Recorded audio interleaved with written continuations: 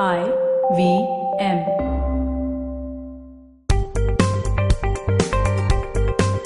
On this episode of Paisa Vaisa, I speak with Rishi Anand, Chief Business Officer at Aadhar Housing Finance. Folks, if you're looking for a home loan, if you're looking for your own dream house, a place for you to stay in, then you should be listening to this episode because we're going to be talking about how a home loan works and covering all aspects, documentation, fixed rate, floating rate, everything, including a discussion on how the current scenario is. So stay tuned for that. Do you wish you were smarter? Well, so do we. But the next best thing? We could make you sound smarter. And to help you with this endeavor, we are Simplified, Woo-hoo. a podcast that attempts to break down the complex world around you with a little knowledge, a lot of poor jokes, and a ton of random trivia. Episodes out every Monday. On the IVM podcast app or wherever you get your podcasts. See ya! Folks, welcome to Paisa Vaisa. I'm your host Anupam Gupta, B50 on Twitter, and this is the home loan special. A lot of us want our dream house. A lot of us want, a place to stay. It's a big thing for a lot of people. Some people believe in renting, which is fine, but for a lot of us, you want to own the place where you stay. We've spoken about property in the past. We've done a couple of episodes on home loan, but today I've got someone from a housing finance company. Okay, so these are the guys who actually give out home loans. They are really the experts in giving you an entire 180 degree or 360 degree perspective on home loans. I am really thrilled for this episode to have Mr. Rishi Anand, who is the Chief Business Officer at Aadhar Housing Finance. Mr. Anand, welcome to the show. Thank you so much for doing this for us, sir. Let's start with an introduction. Something about yourself, how long you've been in the industry, and a little bit more about Aadhar also. First of all, thank you, Anupam, for having me here. It's a pleasure. As you've already introduced, my name is Rishi Anand. I am currently working as a Chief Business Officer for Aadhar Housing Finance. Overall, I've spent close to about 24 years in the industry. Wow. So when I say in the industry, means all leading housing finance companies and banks have spent time. As I said, I'm working for Aadhar Housing Finance, which is today the largest housing finance company in the affordable housing segment. Oh, wow. Right? Okay. So that's about me. Great. So I want to just get, into the current scenario.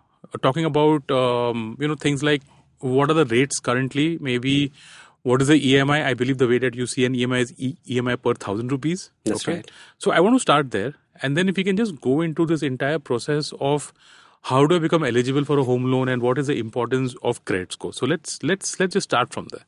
Okay, as I think your first question is what is the current scenario and what are the rates prevailing in the market.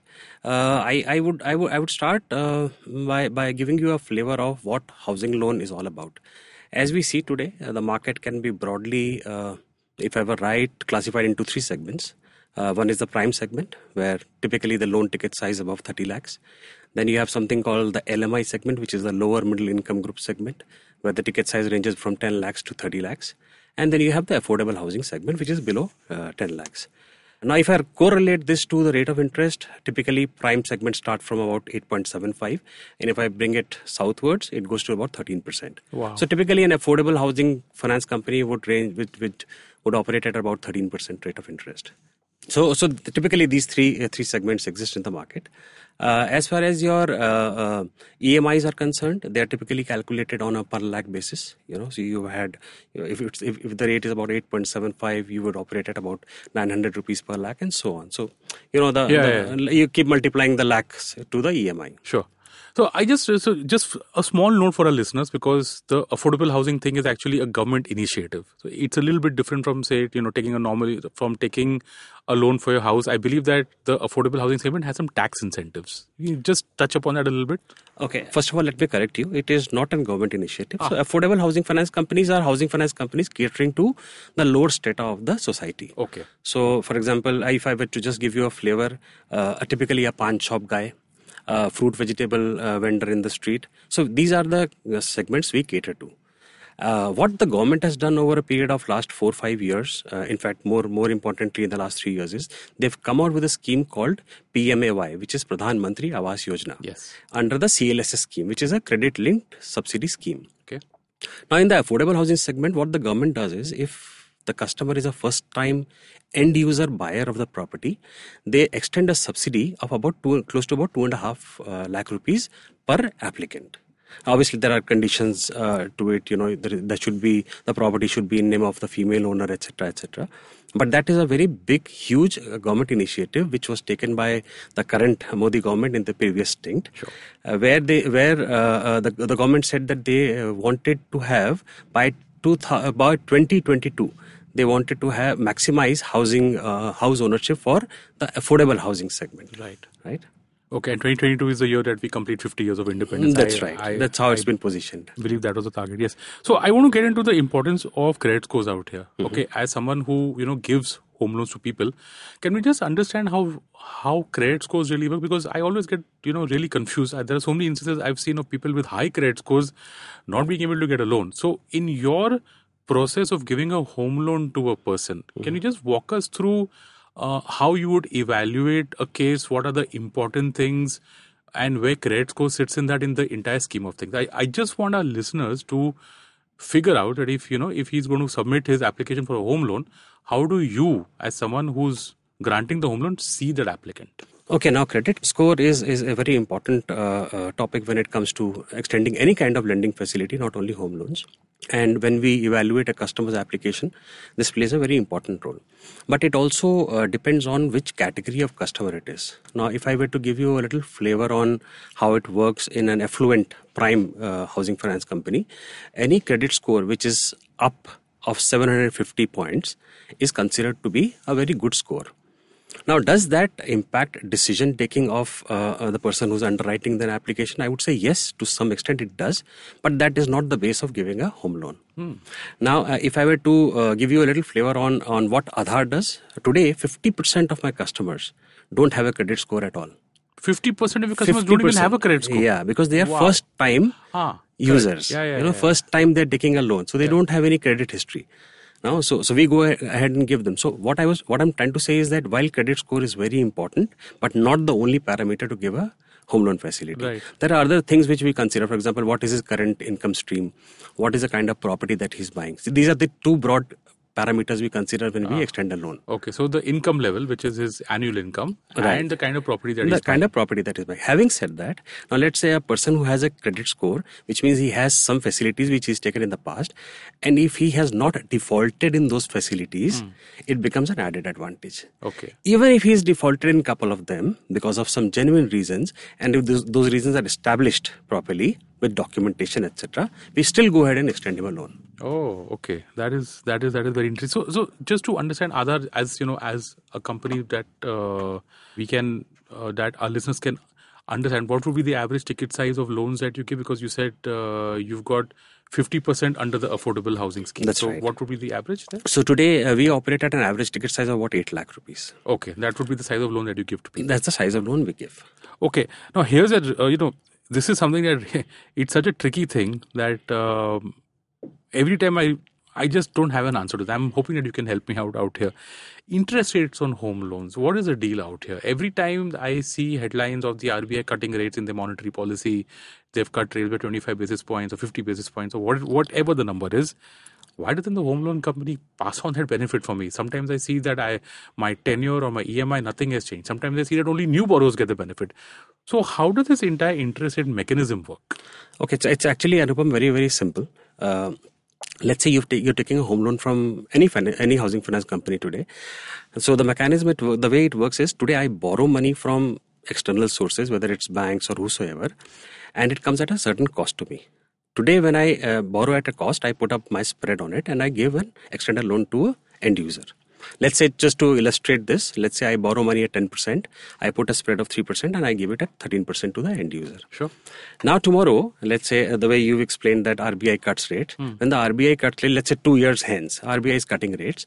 So what happens to a housing finance company? The 10% money that I had borrowed 2 years back, today I get at 8%. Correct. I still keep my spread at 3% and I can lend at 11% instead of 13%. Correct. Hence, the rate for the new customer becomes 11%. However, with the money that I had borrowed at 13% 2 years back still remains at 13% for me. So I can't pass on that benefit to the old customer. Okay. Having said that, whenever our cost of fund, which is the borrowing cost for me, changes, that benefit is definitely passed on to the customer. Just to give you an illustration, in the last 1 year, we've as Aadhar Housing Finance cut the rate for the customers twice. Oh, by okay. about 25 to 50 bips. For existing customers. For existing customers. And just give us an idea about how this affects. I mean, and so how does this work? I mean, do I have a choice of either reducing my tenure of loan or reducing my EMI? Is there a choice out there, or do you just say that you can only reduce the tenure of the of the loan? How does it work? So it's, for example, today we deal with about 1.5 lakh customer base. So whenever we cut rates, by default it is reduction of the tenure. Okay. So if now, go on, please. So by default it's reduction of the tenure. Now let's say a customer comes forward and say that you've reduced my tenure, but I wanted to reduce my EMI. So even that is possible. So we then go back and change the EMI. Okay. So that means that if I have a 10-year or a 15-year loan, then every 25 basis point cut in the home loan rate could reduce it by maybe, I don't know, 6 months, 1 year or something. Like close to about a year. Close to about a year. So 25 bips cut means about a year less. Close to about a year. About 9 months to 12 months, depending on what rate you're operating on. Correct. Okay. So I want to get into the process of the home loan right now. How long does the entire process take? What are the documents required, just roughly? Mm-hmm. And, what are the costs involved out here? Because I believe that there is more than just the interest rate that I'm paying. So what would be the approximate process and costs out here? See, end to end, Anupam, if I were to look at it, anywhere between 7 to 10 working days, clean working days is what is required to process a home loan application. So when I say process and home loan application, means there are two parts to a home loan application. One is the sanction process. So based on your income documents, a housing finance company would say you're eligible for an X amount. Then part two is basically, which we in our parlance call disbursement process, is we get hold of the property documents, the property that the customer intends to buy. We do a legal and technical of that property and process it. So if I were to divide days, about 4 days for sanction and about 5 to 6 days for the disbursement process, because there are external agencies involved in the disbursement process. So that is one. Second part of your question was with regards to the cost. Typically, how any housing finance company would operate, or any bank which provides housing finance, is the cost. One major cost is the rate of interest, right, which is declared upfront. The second part of it is the processing fees, or these days people call it login fees also, which ranges typically between 2,500 plus service tax to about 3,500 plus service tax. And then there is a portion of admin fees. In total, both the fees put together ranges from anywhere between 1% to 2.5%. Of the loan amount applied. Of the total loan amount. That's right. And that's an upfront fee. That's an upfront fee. After that, there are no other charges apart from that. Okay, so from the time that I approach you to the time that I get the home loan, roughly it would be what, 2 weeks, 3 weeks? About 10 working days. As 10 working days. Has this, you've been in the industry for such a long time. How has this process been in the last, 10, 20 years? Has it become better? And the reason why I'm asking this is because, you see so many new fintech players and startups and all that, which talk about digital, which talk about technical. Right. Has this changed for the better for me as a consumer? Okay, if I were to go, since as I told you, I've spent about 24 years in the industry now. If I were to just, rewind and go back 20 years, when I used to, individually process applications, that's how I started my career. I used to take about 20-25 working days to end, from an application to disbursement. Right. That has boiled down to about 7 to 10 working days today. Wow. Now, where has the fintech and the digitization affected? They have affected primarily on the sanction side. Today, I have on a push-up button, I have records of the customer. I can verify his Aadhaar card. I can verify his PAN card. I can, verify his bank statements. I can verify anything that he declares, I can verify on a push-up button. Sure. So it helps me in the sanction process, which initially would have been about 15 days, which boiled down to now about 3 to 4 working days. Right. Now, when it comes to the second part, which is disbursement part, I still have to get hold of physical documents of the property. I still have to go and verify them at the sub-registrar office. I still have to send a physical person to the property that he's buying, because property records in India are not digitized. Correct. Some states have, some states don't have. So unless you have that universal digitization, only then it's going to create that effect. Yeah. So yes, it's improved over the last 2 decades. It has over the last 20 years. It's improved from about 20-25 working days to about 7 to 10 today. And that's happened because of the BFSI sector, the financial services sector, improving their record process. But the real estate part of the entire thing is still slow. It's still in process. Most of the states are still in process. They've been, and as I hear, they've been in process for about 4-5 years. But yes, there's good news ahead. Most of the states have digitized. Some are in the process of doing it. Good to hear that. Yeah. So before we go into break, this is one question which I get a lot from listeners. Is, where are the problem areas in the entire process from my perspective, or even from your perspective as a lender to me as a borrower, where I can understand eligibility. If someone doesn't have that much of an income, then maybe that is a simple yes or no decision for you. That's right. But is there any process either on the documentation side that a listener can actually understand from your perspective and improve on that? So when he goes to you, he has those right documents in place. Right. So one is that, that what can improve the process of giving out the home loan. And second would be, from the real estate side, is there anything that can actually, you said digitization is one. Is there anything that I can do if I'm asking the seller of the property? Let's say that I am someone who wants, to buy a ready-made house, right, which is already being owned by someone, and I buy it from him. Right. Is there something that I can insist upon for him? Ki bhai mujhe ye sab documents de do, mera home loan jaldi aa jayega. Because for the seller also, he's not going to get paid until you disperse the funds to him. Perfect. Okay, so if we can just get an overview of the small problem areas in this entire process that hold up the time. Okay, very, very interesting question, Anupam, and that's where most of the customers get stuck up. Again, I will come back to dividing this into two parts. Sanction process, documentation, all across the industry is the same. Right? If you're a self-employed person, 3 years, income tax returns, 6 months bank statements, KYC documents. That's all any housing finance company would need. If you're a salaried customer, 2 years Form 16, 6 months bank statement, KYC documents. So those should be easy to get. This everybody holds. Every customer today holds these documents. Your company will give you the Form 16. That's right. Bank statements are a download from a website of your bank. That's right. And if you can't download, go walk up to your public sector bank or whichever bank and take a passbook update. Print out and give us a photocopy. Okay. Very simple documentation based on which you get a sanction.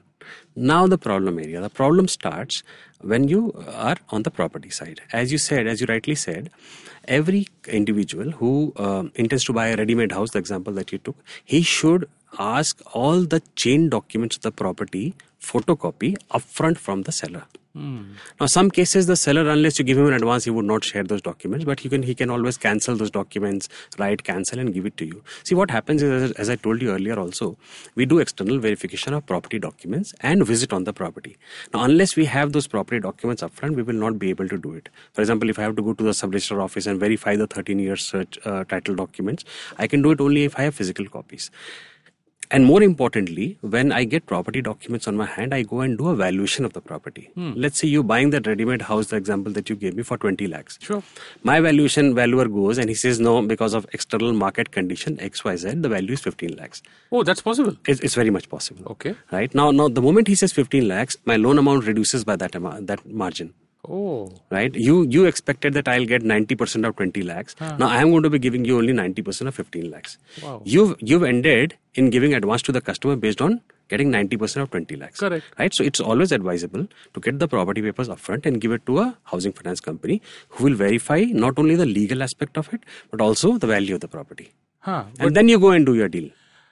Yeah, but you know how this works, right? When I'm going to do the deal, I'll take a broker, the seller will get the broker, and there is a number that is fixed upon out there, right? And I give a token to the person just so that I can get that property. So that's right. Is there a way out here? Because yes, there is a way out. For example, you now already applied for sanction. You paid a processing fees to a housing finance company. You can always give them the address of the property and tell them to do a valuation upfront.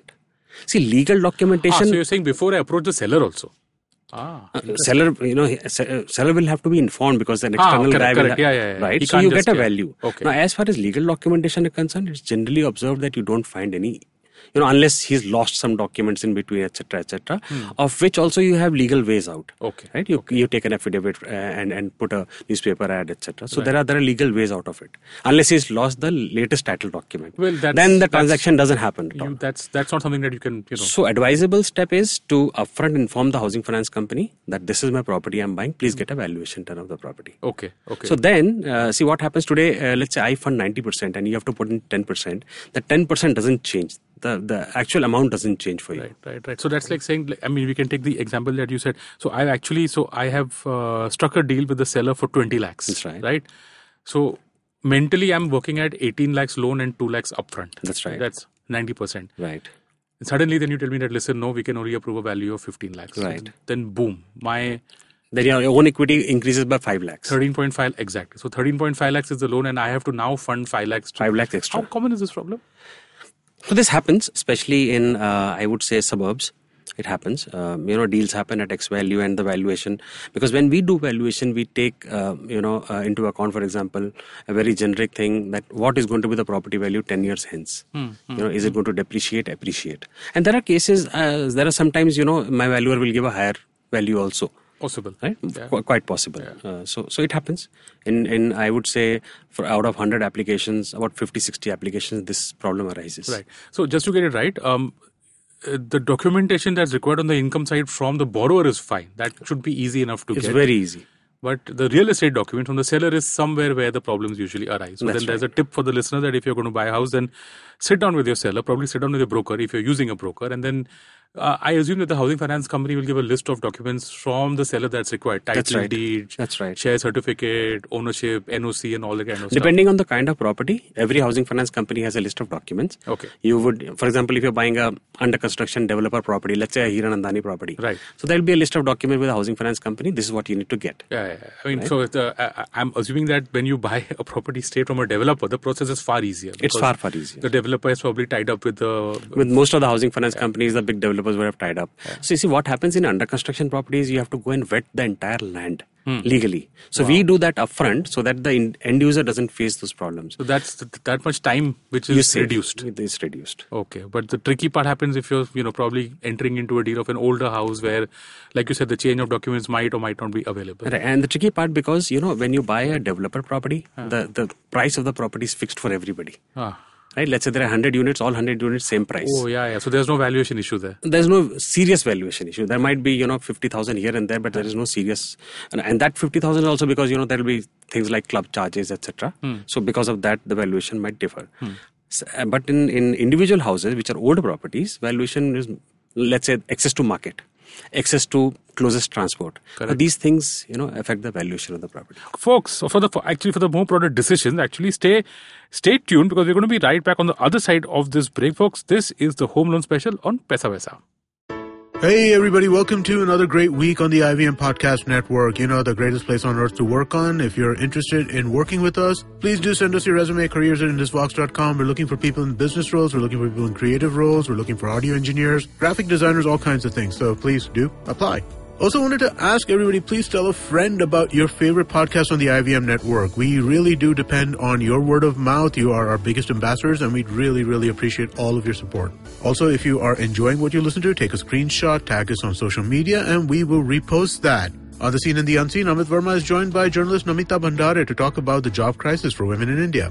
On the final episode of the Ronnie Screwwala podcast, we do a Q&A where Ronnie answers questions sent in from listeners as well as other podcast hosts from the IVM network. On Marbles Lost and Found, Avanti and Zen talk to therapist Ishita Pateria about eating disorders and how to deal with them.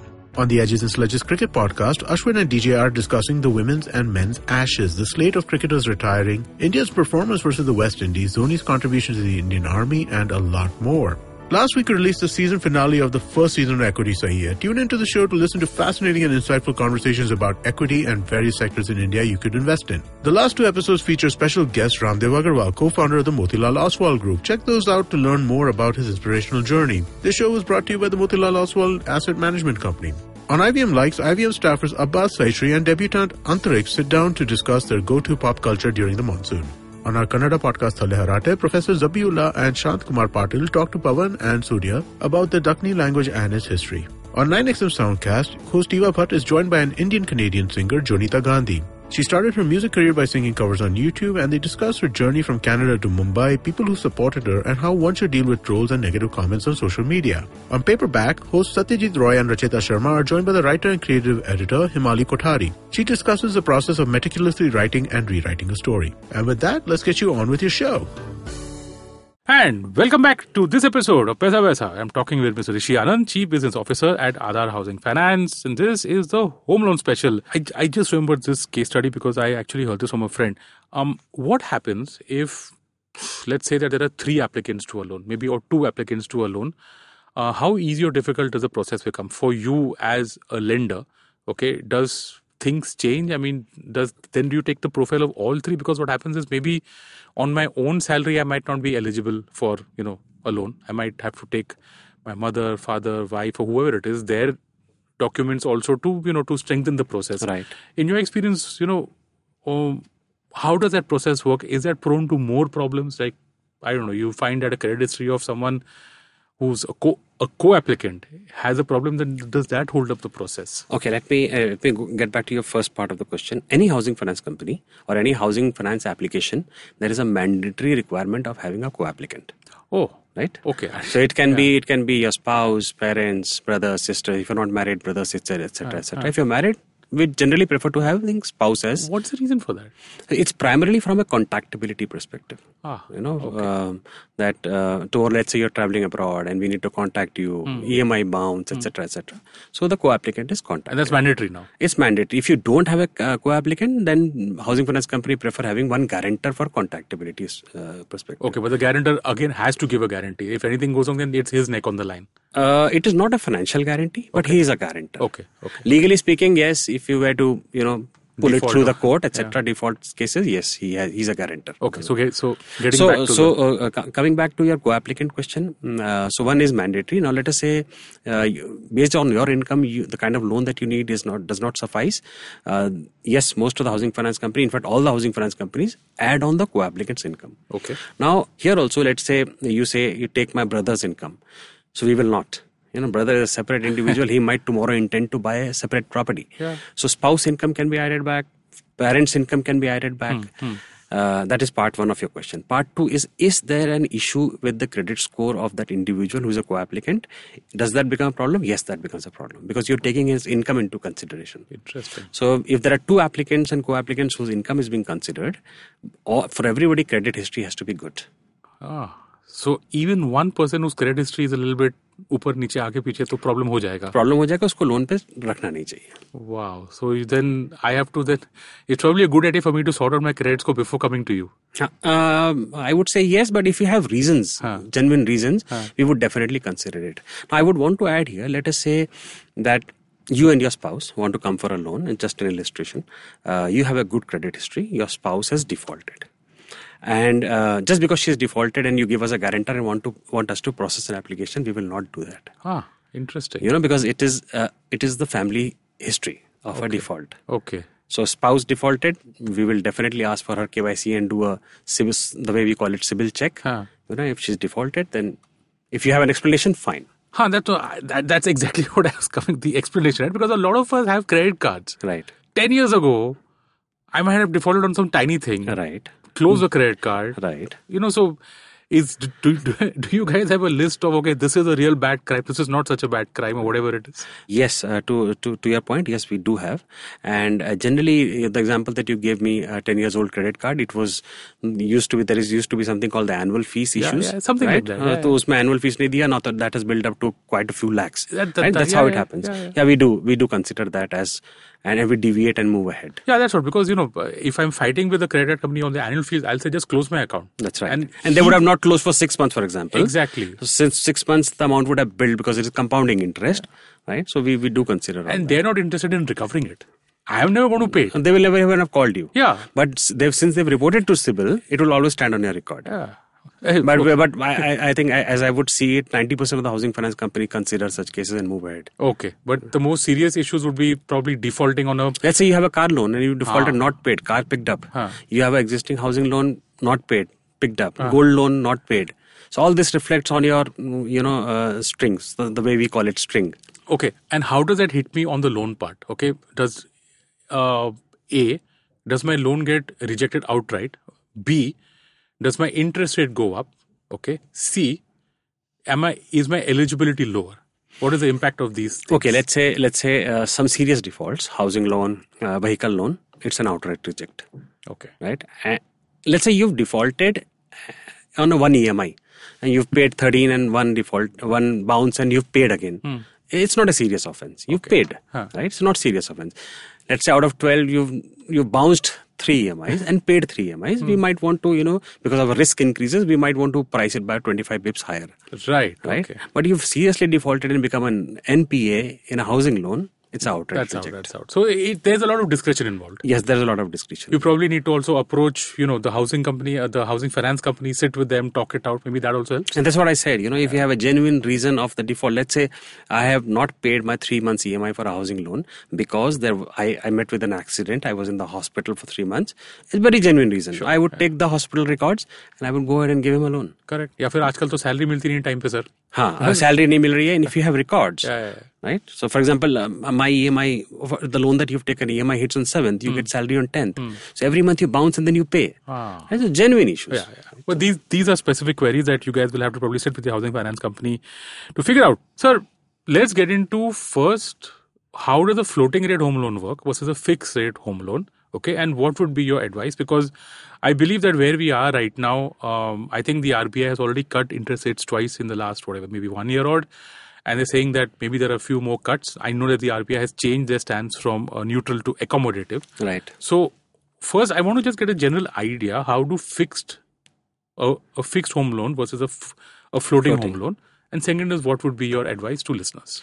Great. Okay. As the word itself says, fixed and floating. Fixed means that you take a loan today, you opt for a fixed rate of interest, and for the tenure of the loan, let's say you opted for a 10-year loan, the rate of interest remains fixed, irrespective what is happening in the market. Okay. Let's say rate goes up, rate goes down. For you, the rate that you've locked in gets locked in. And over a 10-year period, you don't know as a borrower where rates will go. Yeah, you never know. So it's a prediction of that individual, that you might think that the rate is going to go up in the future. Should I lock myself today? So that's how fixed rates operate. Floating rate on the other side is a rate which is linked to the prime lending rate of the company. Right, so prime lending rate generally is arrived by the cost of fund plus the spread that the company wants to keep. You arrive onto a lending rate, and if that cost of fund is changing, the spread being constant, let's say my cost of fund increases, so your effective rate of interest also increases because it's a floating rate. If my cost of fund tomorrow dips, as you've given example that RBI has cut rates, etc. If my cost of fund dips, the effective rate for the customer dips. So in a falling rate scenario, in a floating rate, the customer benefits. In a rising rate scenario, the customer does not benefit. So that's the basic difference between a floating and very layman, Are there any charges out here that if I want to shift from a fixed loan to a floating rate, are there any charges? Like I might change my mind 5 years down the line? Yes, if you at any given point in time change your mind, move from one structure to the other structure, there are charges, which ranges anywhere between 0.5 to 1% of the loan outstanding that point in time. At that point in time. Okay, please go on. Yeah. So that's how it operates. Now to the second part of your question, that in the current scenario, what is happening? While RBI has announced some cuts in the rate, effectively the way it works, Anupam, is my cost of fund, as in the cost at which I borrow from banks, I borrow from open market, from capital markets, does that change or not with the RBI announcement? See, what is happening today is while RBI announces a rate cut, which might not be a direct rate cut on home loan or on lending loan, it is generally assumed that the final rate should get cut. And I explained in one of the questions earlier that effectively if my cost of fund is reducing or not, it depends on that. Correct. So if my cost of fund after the RBI rate cut reduces, which means my banks from whom I had borrowed that one time have reduced my rate, the effect is passed on to the customer. Okay. So that's how it operates. Right. In a fixed rate, nothing is passed on. In a floating rate, the effect is passed on. Both ways. Right. So if it increases, you have to bear that increase. If it reduces, you get that benefit. What is the difference, mota right now, between the two rates? It generally 100 bips, so 1%. 100 bips is 1%, is the difference between fixed and floating. So fixed, if you, let's say my rate today is 12% on a floating. If you want to opt for a fixed rate, it will generally be 13%. Okay. It's about 100 bips variance. So fixed is higher than fixed floating. Is higher than fixed floating. Is higher by about 100 basis points. Because see, the risk is on both sides. Right? While the individual customer also takes that risk, he doesn't know how it's going to pan out in the next 10 years. Even the company takes that risk. Today I extend a loan to you at 13%, and tomorrow if the rate of interest goes 17%, what happens? So both the parties are taking equal risk. Hence, that's how it's priced. Okay, it's interesting because it almost sounds to me like a manufacturing product. And if my cost of manufacturing goes down, I'll pass it to you. Yeah. If it does, if it goes up, I'll pass it to you. So actually, it's a manufacturing setup only. Yeah, because I'm not going to change my margin. Margins remain Typically, you fixed. would not want to, as someone who's selling a product, you want to protect your margins. That's so, right. That's how it works. Okay.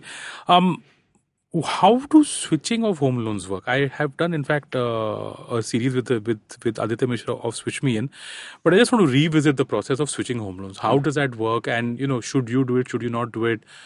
How does it work? Because I think here again, people are a little bit confused as to whether A, this is even possible, and B, what are the costs? Okay, first we have to, Anupam, understand why do people switch loans? By switching loan, I mean, I think Providers. you mean that from one company you move your loan to the other company, Yes. right? Why do people switch? Now, let's say a customer has an existing housing finance loan, and tomorrow he needs some more money. He would typically approach his current financer and say that you give me in our parlance called top-up loan, give me an additional amount. Now, let's say that housing finance company does not have a policy of giving a top-up loan. That is the time person opts for switching. So because when he switches the loan to a different housing finance company, there are options of giving a top-up loan to the customer. Because over a period of time, the property value would have increased. So you have margin, the housing finance company has a margin now. So we extend top-up loans. This is one of the most important reasons why people switch loans. Second important thing is rate of interest. Let us say that the rate of interest, and that there is the point comes about giving, fresh customers having lower rates. Yes. Now let's say that you've taken a loan 5 years back. Your rate over a period of time has increased to from a 10% to a 13%. Correct. However, there is an ex-housing finance company giving you a fresh loan at 8%. Correct. You would want to switch a 13% loan to an 8% loan today. Who wouldn't? It's a big gap. It's a very easy process. Approach the new housing finance company. The process is the same. He gives you a fresh sanction. He takes the photocopies of the property papers and disburses the loan in favor of the housing finance company where you already have a loan. Okay, but It's a very simple process. there would be some processing charge out there from The processing charges and everything remains the same. Okay, and there's no valuation process again out here, right? No, there will be a valuation. Again? process. Everything will be the same. Oh, so process I'm remains same. I'm taking a fresh home loan. You're taking a fresh home loan. Wow. Instead of giving a check to the seller in a fresh case, here the check goes to the housing finance company from where you had a loan. So theoretically, if his valuation says something else, then again I have to go through that entire process of... Which 99% cases will not happen because over a period of time the valuation always increase. Go up, yeah. Right. So Right. Okay, so last few questions. Okay, first of all, a lot of us, or at least this new generation, I would say, has been told that don't ever buy a house, rent a house. Okay, which is, I'm not going to go into the whether that's good or bad or whatever it is. I personally, I've been a believer that if you really want your own house and if you think that you want it, then you're the best person to decide. That's that. right. There's no point listening to someone who's saying that renting deals are only 2%, home loan rates are 10%. So why will you ever buy, So I don't want to go into that debate. I just want to go into the very simple debate, or rather your opinion or view that today, if someone is been waiting really for a long period of time to buy his own house, to stay in, mind you, okay, this is a property that he wants to stay in. Investment in the home property is a totally different process. I don't want to go into that. Yeah, what's called end user, what's called consumption. What is your view of where the market is today, or maybe in the last 2-3 years, how it has moved? Because we're in 2019, okay? I can't remember for a long period of time where property rates have actually gone up, okay? But then again, as someone who's an end user, why should that matter to me? Right. Okay, so I just want to get your perspective here. Okay, I will still, while you didn't want to discuss, but I will still want to touch that Indian, piece. See, it's a cultural difference. The way we've been brought up over years, over generations, not years, is that, you need to create an asset for your future. You need to create an asset for your next generation's future. That's how we've been, brought up, unlike the West, right? And that is what triggers the requirement of a house today. And I'd still believe that, given our rural population and non-urban population, 90% of the people still believe in owning an asset. Correct. Now, the second part of your question is it the right time to, buy a property for an end use? I would say the last, and rightly so, the last couple of years have not seen an upsurge in the property prices.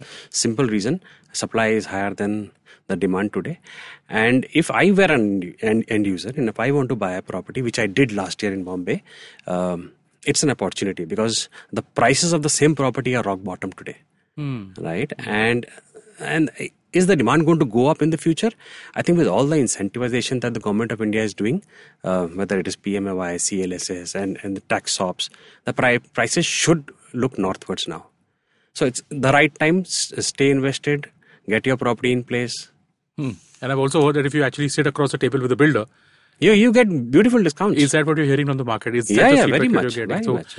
Real estate developers, if you sit down with them, what they advertise in the papers, and if you're someone who's a genuine interested buyer, you think there's a scope for actually hitting for a good discount there? Yes, you do get good discounts. And that's what you've seen in the market also That's in the right. last few days. And that's again for under construction properties. Under construction properties. Okay, great. Sir, last for, if you can just leave our listeners with a general idea of what exactly is Aadhar Housing Finance, its background, the products it offers, and if our listeners want to get to you or to your company, how do they reach out? Great. So Aadhar Housing Finance, as I said in my opening statement, is one of the largest housing finance companies in the affordable segment. So we serve the underserved today, right? As I told you, our average ticket size is about 8 lakhs. We cater to anybody in the marketplace, from a vegetable vendor to a kirana shop guy to an auto driver. Sure. So we touch the segment which is untouched, which is underserved, and they are actually end users. We spoke about end users. Yes, of they are course. the actual end users. They typically would not have a property. They would be staying in a rented accommodation, and we help them build their own homes. Aadhar Housing Finance has been in the market for about 8 years now, serving about 1.5 lakh customers today, and growing at close to about 20-25% per annum. We spread across about 311 branches today in about 20 states in the country. So length and breadth of the country, we are there today. You're based in Bombay? You're based in... So we are headquartered in Bombay, Okay. and in 20 states today. So every state you would see a branch of Aadhar Housing Finance. Okay. And if anybody who wants to get in touch with us, there are various ways of getting in touch with us. Sure. So as I told you, we have about 311 branches. Our website would have a list of those branches in the branch locator. Then the simpler way of getting in touch with us is the toll-free number, which is 1-800-300-42020. Sure. I'll repeat, 1-800-300-42020. Okay. And our website address is aadharhousing.com. That's AADHAAR. AADHARHOUSING. Aadharhousing.com. Aadharhousing.com. Okay. And you visit that website, folks. It's a very interesting website. And if you have any questions, you can put it out there. Mr. Anand gave us the toll-free number where you can talk to them if you want to know more. Sir, thank you so much for helping our listeners understand the home loan product, and thank you so much for taking out the time for Paisa Vaisa. Folks, that is a wrap on the home loan special. My guest, Mr. Rishi Anand, Chief Business Officer at Aadhar Housing Finance. Sir, thank you so much. Thank you, Arupam. My pleasure. Thank you.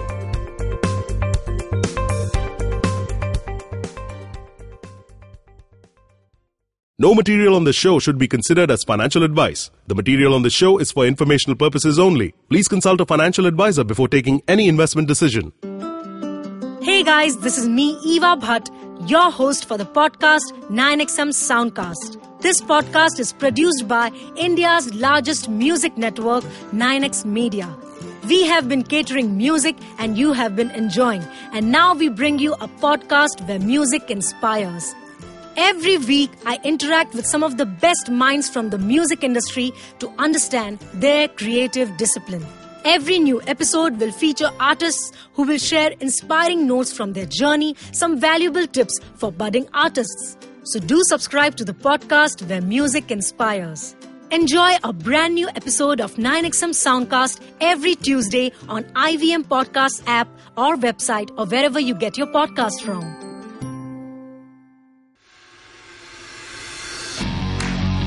Are you looking for India's most awesome cricket podcast? Are you now tired of listening to the same old guys drone on about cricket everywhere? Edges and Sledges is a weekly cricket podcast hosted by 3 fans of the game, Varun, DJ, and myself, Ashwin.